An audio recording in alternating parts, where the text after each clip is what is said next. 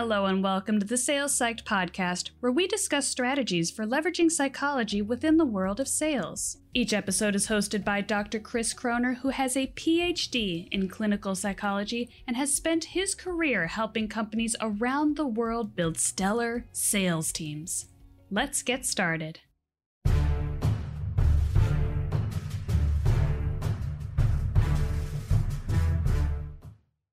Dr. Chris Croner here. Business owners and managers often ask me what trait I think is most important when it comes to inspirational leadership. And I always give the same answer: confidence. Here's why. Confidence is absolutely contagious.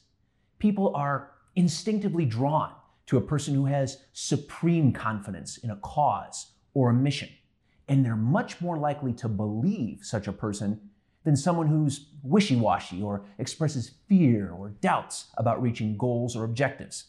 Now, this doesn't mean the leader should be impractical or delusional.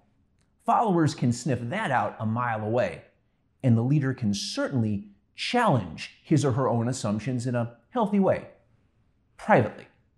The confidence I'm talking about is a consistent expression of certainty from the leader to the followers that the mission is important, that the plan is sound, and that the goals are achievable. History is replete with lessons of leaders deploying the power of confidence.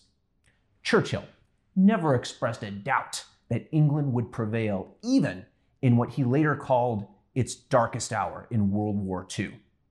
Ronald Reagan swept his first election with a vibrant message of confidence and hope during a very trying time. He never wavered in his confidence that America would bounce back stronger than ever. And of course, it's no coincidence that quarterbacks like Tom Brady win multiple championships. He expects to win, and that confidence permeates through the entire team, especially when the chips are down and a game is on the line. The psychology around confidence is extremely powerful.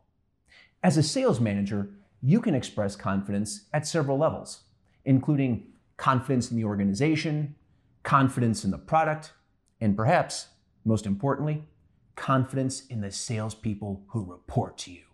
They need to know you believe in them, and that while all businesses have challenges, you know they will rise to the occasion, because that is why you selected them in the first place.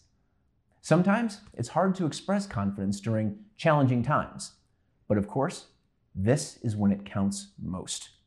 You must be the calm, confident captain when the squall hits and the ship is rocking, because remember, the rest of the team is watching you for any sign of fear or lack of confidence that the team will get through the storm and into clear sailing ahead.